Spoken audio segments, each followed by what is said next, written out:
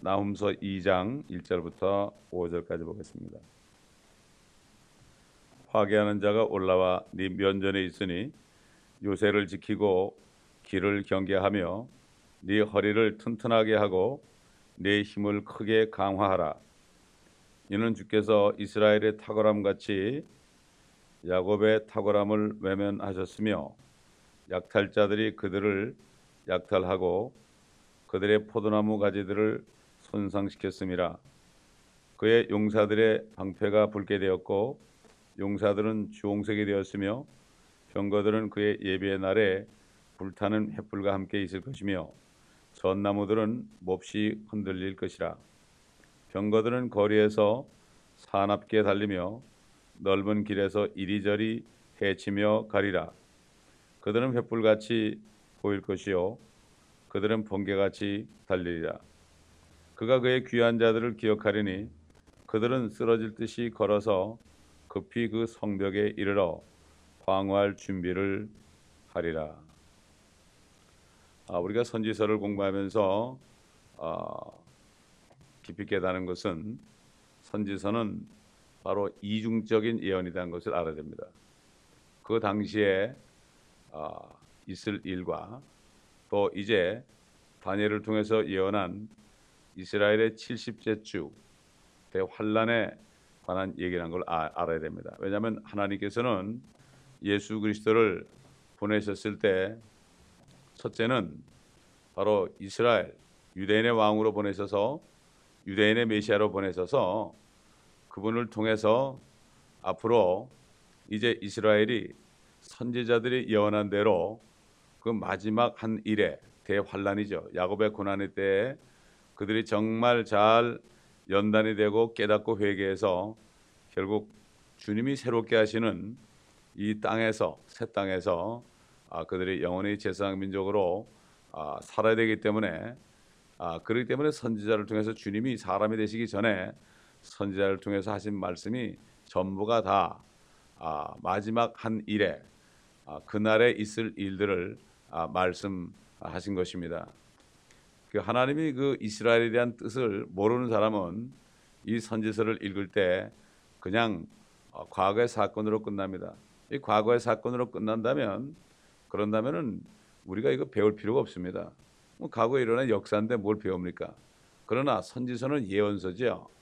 예언서이기 때문에 이 예언 속에서 우리가 앞으로 될 일을 성령의 기름 부음을 통해서 알 수 있어야 됩니다. 그렇기 때문에 사람들이 이걸 모르니까 나는 무식해서 모르겠다. 나는 못 배워서 모르겠다 이런 얘기죠. 나는 신학교에 안 갔기 때문에 모르겠다. 그리고 또 신학자들은 나는 봉인이 되어서 나는 보지 못하겠다.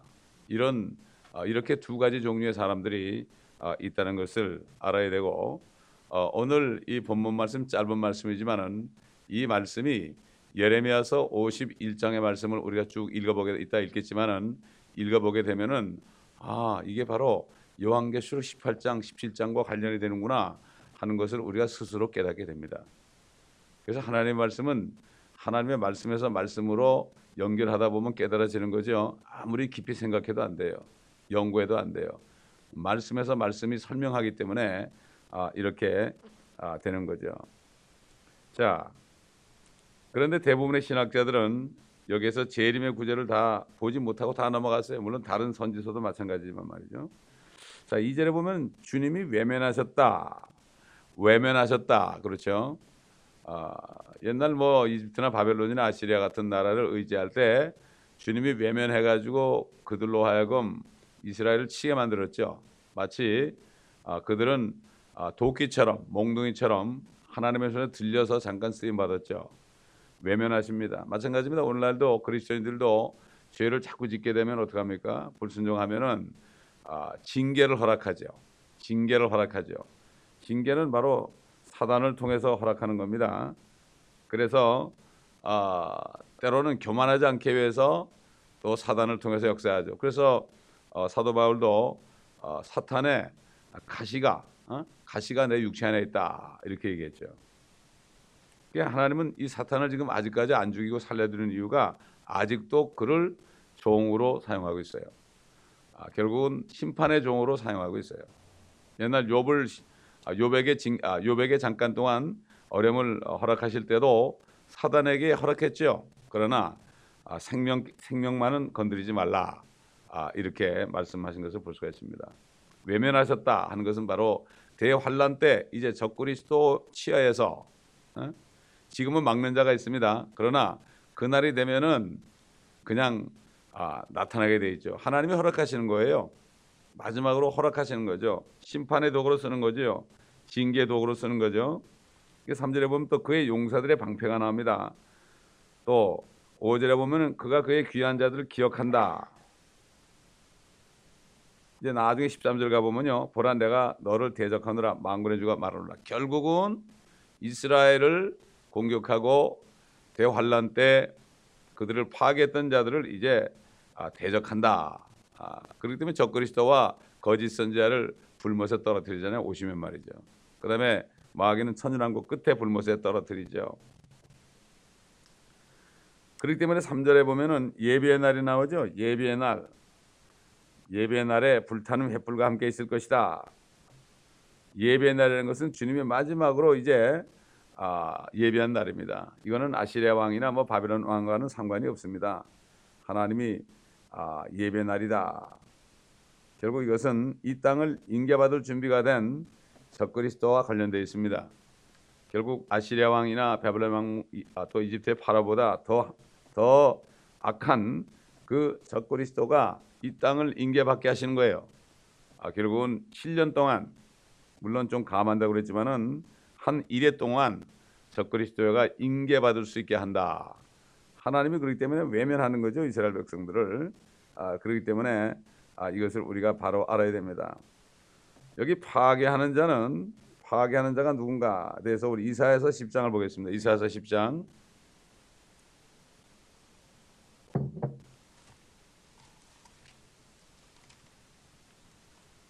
하나님이 이스라엘을 파괴하는 것도 결국은 하나님이 허락하시는 것인데 어떻게 허락하셨는가 보겠습니다. 이사야 10장 15절 보겠습니다. 도끼가 그것을 가지고 찍는 사람에게 자기를 자랑할 수 있으며 또 톱이 켜는 자에게 자기를 높일 수 있느냐? 이는 마치 막대기가 그것을 들어 올리는 자들을 대항하여 스스로를 흔드는 것이나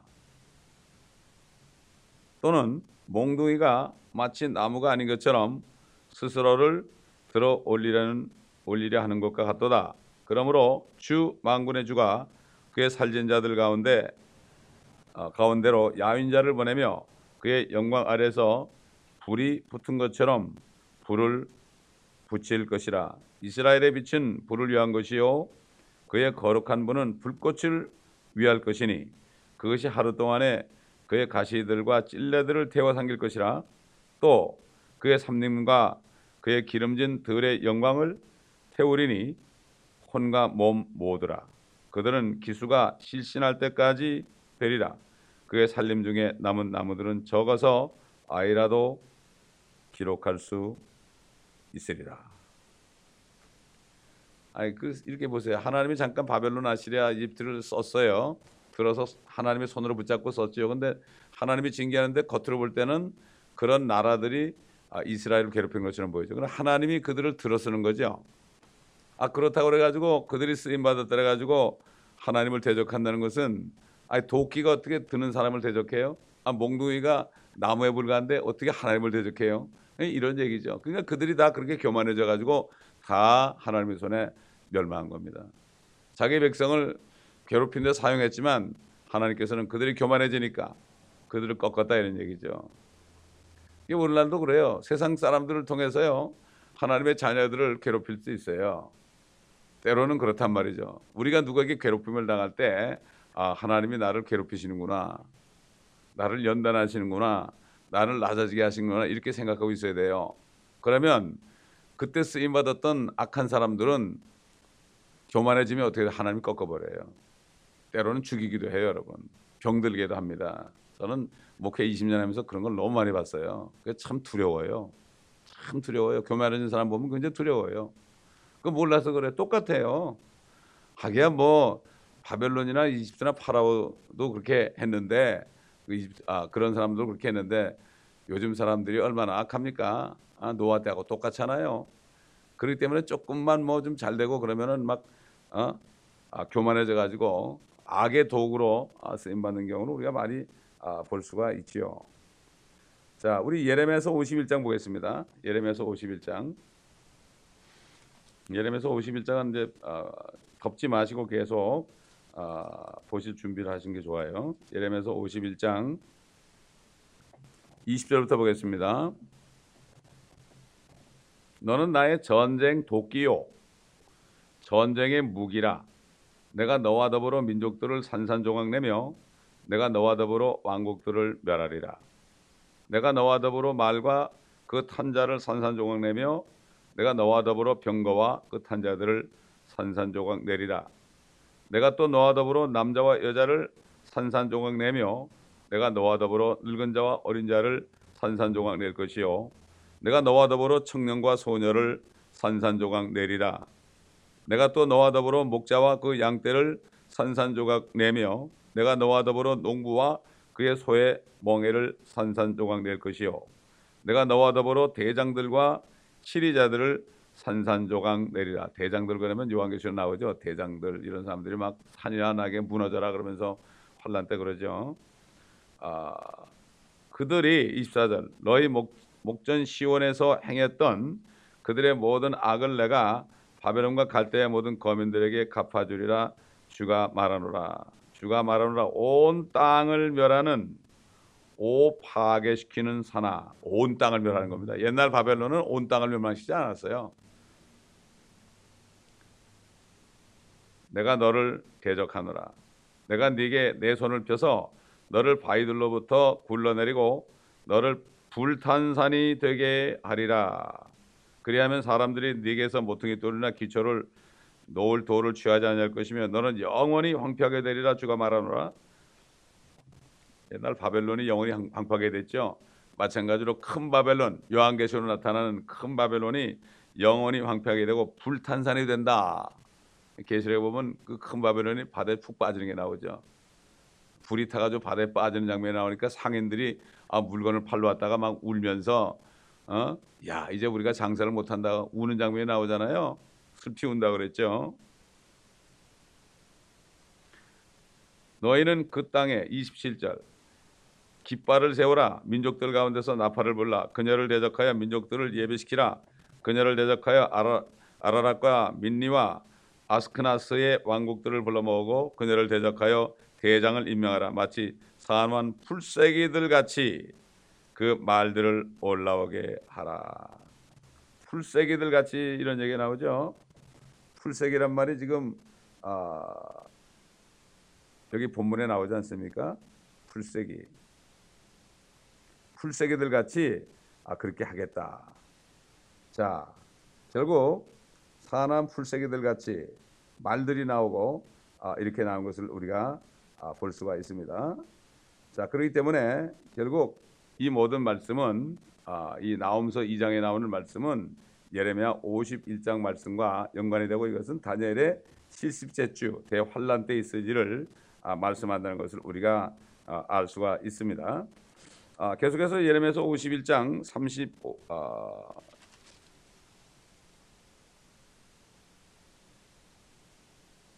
35절부터 보겠습니다.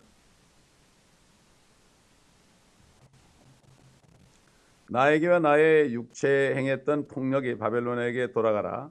곧 시온의 거민이 말할 것이요 내 피가 갈대아의 거민들에게 돌아가라고 예루살렘이 말하리라. 그러므로 주가 이같이 말하노라. 보라, 내가 너의 소송을 맡아서 너를 위하여 보복하리니 내가 그녀의 바다를 말리고 그녀의 샘을 말리리라.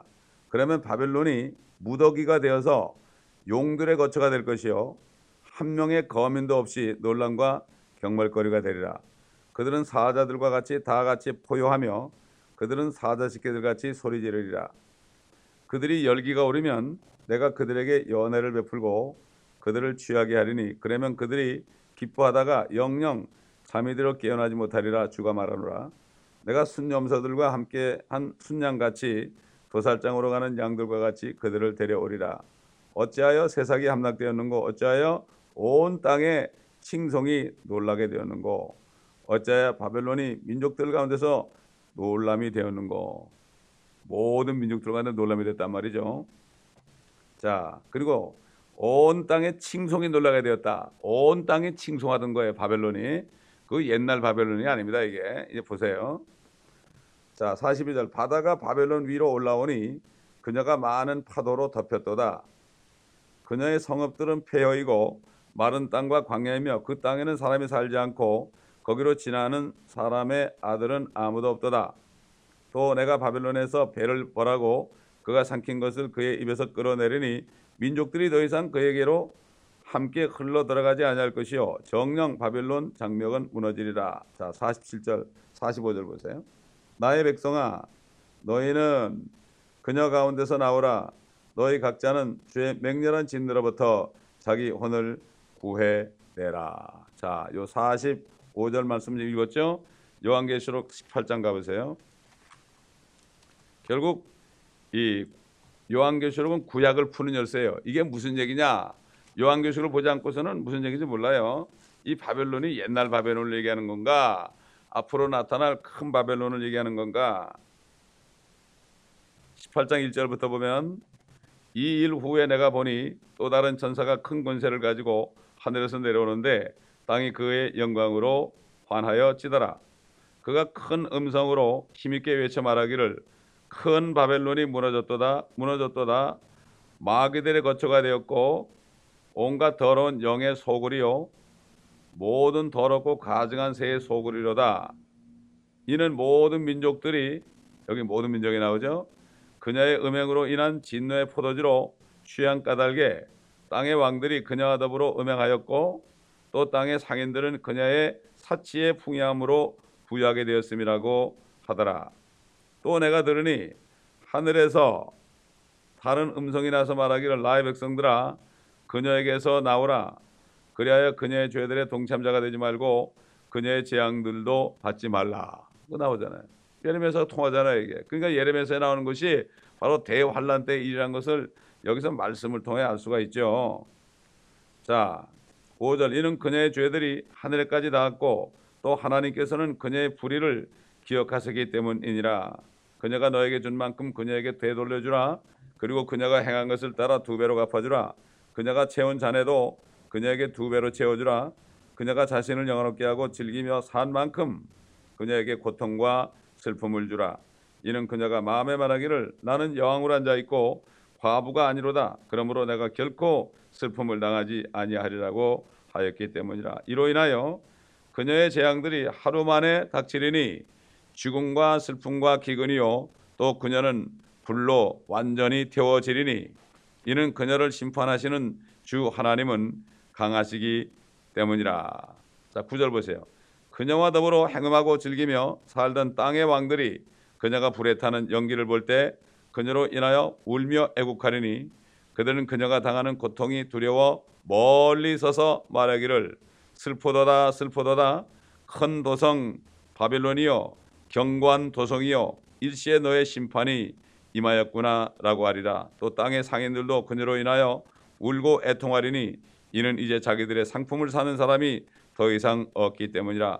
그 상품들은 금과 은과 보석과 진주와 세마포와 자주색 옷감과 비단과 주홍색 옷감과 각종 향목과 각종 상하 제품과 아주 진귀한 각종 목재 제품과 놋 제품과 철 제품과 대리석 제품과 계피와 향료와 유황과 포도주와 기름과 고운 가루와 밀과 짐승들과 양과 말과 마차와 노예들과 사람들의 혼이라.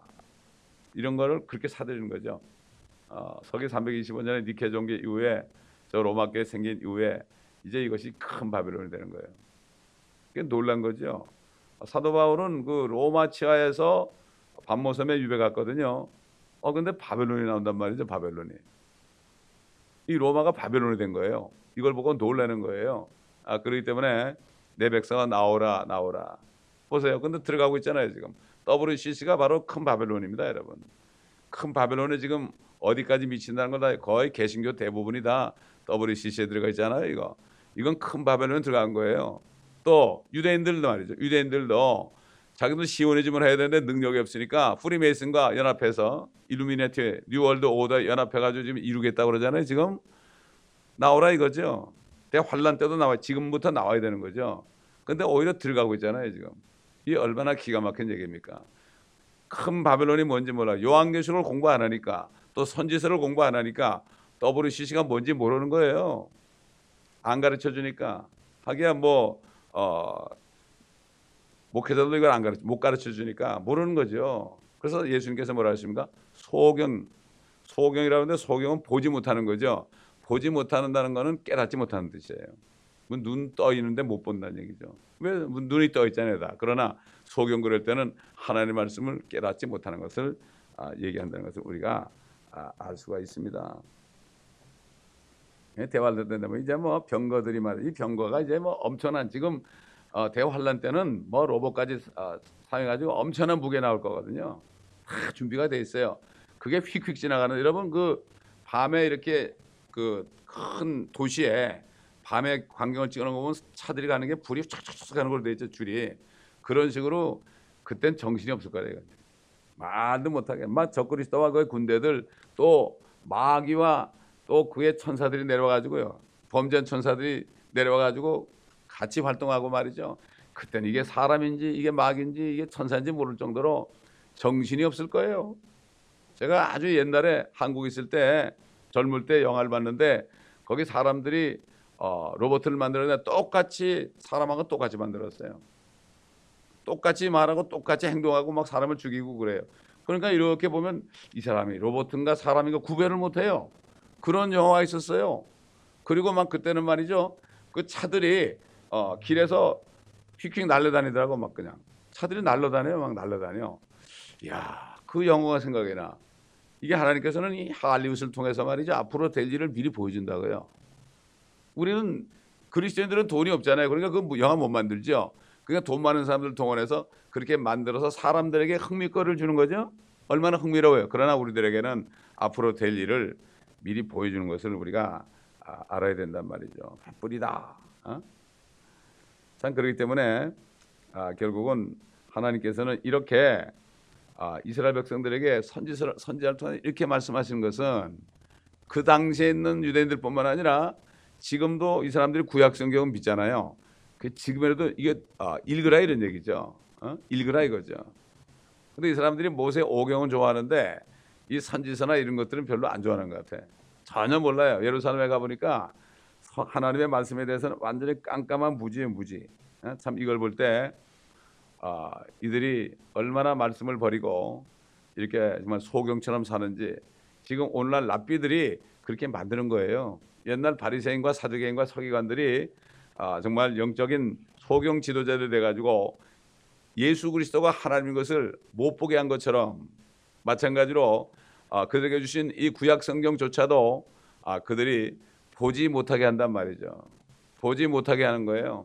그래가지고 깨닫지 못하고, 그렇기 때문에 지금 그들이 어디로 가는지도 모르고, 이렇게 지금 전도자들이 유월절마다 가가지고 그 유월절에 먹던 어린 양이 바로 예수 그리스도라고 아무리 전해도 소수 외에는 믿지를 않는 것입니다. 이게.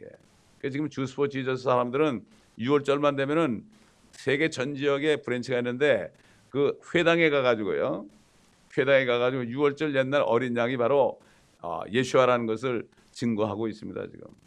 그래서 많은 유대인들이 주님께로 돌아온다는 그러한 보고가 있습니다.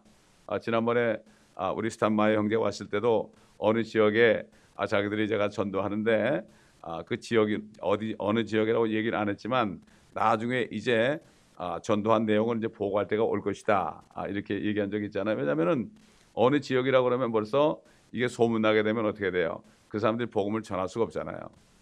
그렇기 때문에 그거를 지역 얘기를 안 하고 그렇게 얘기할 거니까 기도해 달라고 그때 그렇게 우리에게 얘기한 것을 우리가 알 수가 있습니다. 자, 그렇기 때문에 여기 지금 전나무들이 몹시 흔들린다. 이렇게 나중에 이제 후 3년 반 되면 말이죠, 하나님께서 어떻게 합니까? 독수리의 날개, 두 독수리의 날개로 업어가지고 간다고 그랬죠. 우리 요한계시록 12장 볼까요? 12장. 12장 13절 그 용이 자기가 땅으로 쫓겨난 것을 알고서 사내 아이를 출산한 그 여인을 박해하더라. 여인은 바로 이스라엘이죠. 그때 그 여인이 큰 독수리의 두 날개를 받았는데 이는 그녀가 광야에 있는 자기 젖으로 날아가서 그곳에서 그 뱀의 낯을 피하여 한 때와 두 때와 반 때를 부양받으려 함이더라. 여기 보면 본문에 말이죠. 전나무가 어떻게 된다고 그랬습니까? 전나무들은 몹시 흔들릴 것이라. 횃불이 획획획 지나가는데 주님께서 비행기를 가지고 그들을 태워가지고 멍 갈 때 전나무들이 흔들릴 것이다. 우리 이사야 60장 보겠습니다. 60장 8절부터 보겠습니다.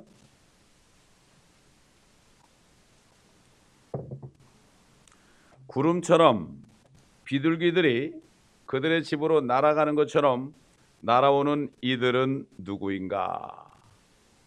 날아온다고요. 비행기를 타고. 이사야가 얘기했죠. 실로 섬들이 나를 기다릴 것이요 다시스의 배들이 먼저 네 아들들을 그들의 은과 함께 먼 곳에서 데려와 주 너의 하나님의 이름과 이스라엘의 거룩한 분에게 바칠 것이니 이는 그가 너를 영화롭게 하였음이라. 타국인들의 아들들이 네 성벽을 쌓을 것이며 그들의 왕들이 너를 섬기리니 이는 나의 진노로 대환란 때죠. 내가 너를 쳤으나 대환란 때 심판했단 말이죠. 나의 은총으로 네게 자비를 베풀었음이라. 그러므로 네 성문이 항상 열려 있을 것이며 주야로 닫히지 아니하리니 사람들이 이방인의 군대를 네게로 데려오고 그들의 왕들을 데려옴이라. 너를 섬기지 아니하는 민족과 나라는 멸망하리니. 우리 주님이 그랬죠. 양의 민족과 염세 민족을 얘기했죠. 양의 민족은 대환란 때 유대인들을 도와준 사람이라고 그랬잖아요. 지극히 작은 형제에게 한 것이 나에게 한 것이다. 이렇게 한 것처럼 여기에 보면은 너를 섬기지 않은 민족과 나라 대환란 때 너희들을 도와주지 않은 민족과 나라는 멸망하리니. 염소 민족에게 마태복음 25장에 나오죠. 정녕 그러한 민족들은 완전히 황폐하리라. 레바논의 영광인 전나무와 소나무와 상자나무가 여기 전나무가 나오죠. 함께 내게 와서 네 성소의 장소를 아름답게 할 것이요 또 내가 내 발 둘 곳을 영화롭게 만들 것이니라. 너를 괴롭혔던 그들의 아들들도 몸을 굽혀 네게로 나올 것이며 너를 멸시했던 모든 자들도 다 네 발 아래 엎드릴 것이요 그들이 너를 주의 도성이라 이스라엘의 거룩하신 분의 시온이라 부르리라. 이게 시오니즘의 결말입니다. 이게 네가 버림을 받고 미움을 받았기에 아무도 너를 통과하는 자가 없었으나 내가 너를 영원히 뛰어나게 하리니 곧 많은 세대들의 기쁨이 되게 하리라. 너는 또한 이방인들의 젖을 빨며 왕들의 가슴을 빨 것이요 너는 나 주가 네 구주와 야곱의 능하신 분 네 구속주임을 알게 되리라. 이는 내가 놋 대신 금으로 가져오겠고 철 대신 은을 가져오겠으며 나무 대신 놋을 돌 대신 철을 가져올 것이요 또 내가 네 관원을 평안하게 네 감독자를 의롭게 할 것임이라. 폭력이 네 땅에서 황폐함과 멸망이 네 접경 안에서 다시는 들리지 아니하리니 오직 네가 네 성벽들을 구원이라 네 성문들을 찬양이라 부르리라. 태양이 더 이상 낮에 내 빛이 되지 아니할 것이요 달도 광명으로 내게 빛을 내지 아니하리니 오직 주가 네게 영원한 빛이 될 것이며 네 하나님이 네 영광이 되리라. 우리 새 예루살렘도 이렇게 될 건데 앞으로 시온도 그렇게 된단 말이죠. 네 태양은 더 이상 지지 아니하며 네 달도 물러가지 아니하리니 이는 주가 너의 영원한 빛이 될 것이며 또 네 슬픔의 날들이 끝나게 될 것임이라. 대환란 얘기하죠. 네 백성도 모두 의롭게 될 것이요. 그렇죠. 그들이 다 구원받는다고 그랬죠. 회개할 때 그들이 영원히 땅을 상속받으리니 그들이 영원히 땅을 상속받으리니 그들은 내가 영광을 받기 위하여 심은 가지요 내 손의 작품이니라. 작은 자가 일천이 되겠고 약한 자가 강한 민족이 되리라. 나 주가 자기 때 그것을 속히 이루리라. 전부 이스라엘 회복입니다. 이게. 그런데도 지금 99% 신학자들, 교회들이, 교단들이 이스라엘은 멸망했다. 이스라엘이 차지할 것은 교회가 차지했으니까 그래서 이 교회가 이 땅에서 지금 누려야 된다. 지금 누려야 된다고 그래. 그러니까 축복의 메시지가 나가는 거예요. 이게 바로 그래서 바로 번영의 메시지가 나가는 거예요. 지금 이 땅에서 누려야 된다. 예수님이 하늘에서 통치하고 있다. 지금 우리는 이 땅에서 왕 같은 재상으로 누리고 살아야 된다. 잘 살아야 된다. 거부가 돼야 된다. 어떤 데는 예수 제보를 만들어야 된다. 이렇게 이러고 있어요. 지금 LA는 어느 교회가 그럽니다. 기가 막힌 얘기죠. 소경들이에요. 지금은 어떤 때예요? 지금은 우리가 정말 고난을 받으면서 복음을 전하고 이 마지막 때를 전하고 대환란이 올 것을 전하고 거기에 들어가면 안 된다. 이렇게 거듭나야 된다. 이런 말씀을 전해야 될 때입니다, 여러분. 이것을 하지 않으면 나중에 가서 어느 날 갑자기 그냥 덕과 같이 그날이 임할 수밖에 없는 것을 우리가 알아야 됩니다. 기도하겠습니다. 감사합니다, 아버지 하나님. 오늘도 말씀 안에서 또 선지자들 예레미야나 이사야서를 보면서 오늘 본문 말씀이 다니엘의 70째 주 대환란에 일어날 일이요 그 결말에 대해서 우리가 또 말씀들을 통하여 보았습니다. 아버지 하나님, 정말 이제는 큰 바벨론부터 나와야 될 텐데 어떤 것이 큰 바벨론에 알지도 못하고 깨닫지도 못하는 때가 되었습니다. 모든 민족들을 다스리는 큰 도성이라고 그러는데 이런 말씀이 있어도 보지 않으니 알 수가 없는 세대가 되었습니다. 그렇기 때문에 나오기는커녕 WCC라는 그 안에 들어가서 결국은 큰 바벨론의 수하에 들어가게 된 것을 볼 때 너무도 슬프고 너무도 가슴이 아픕니다.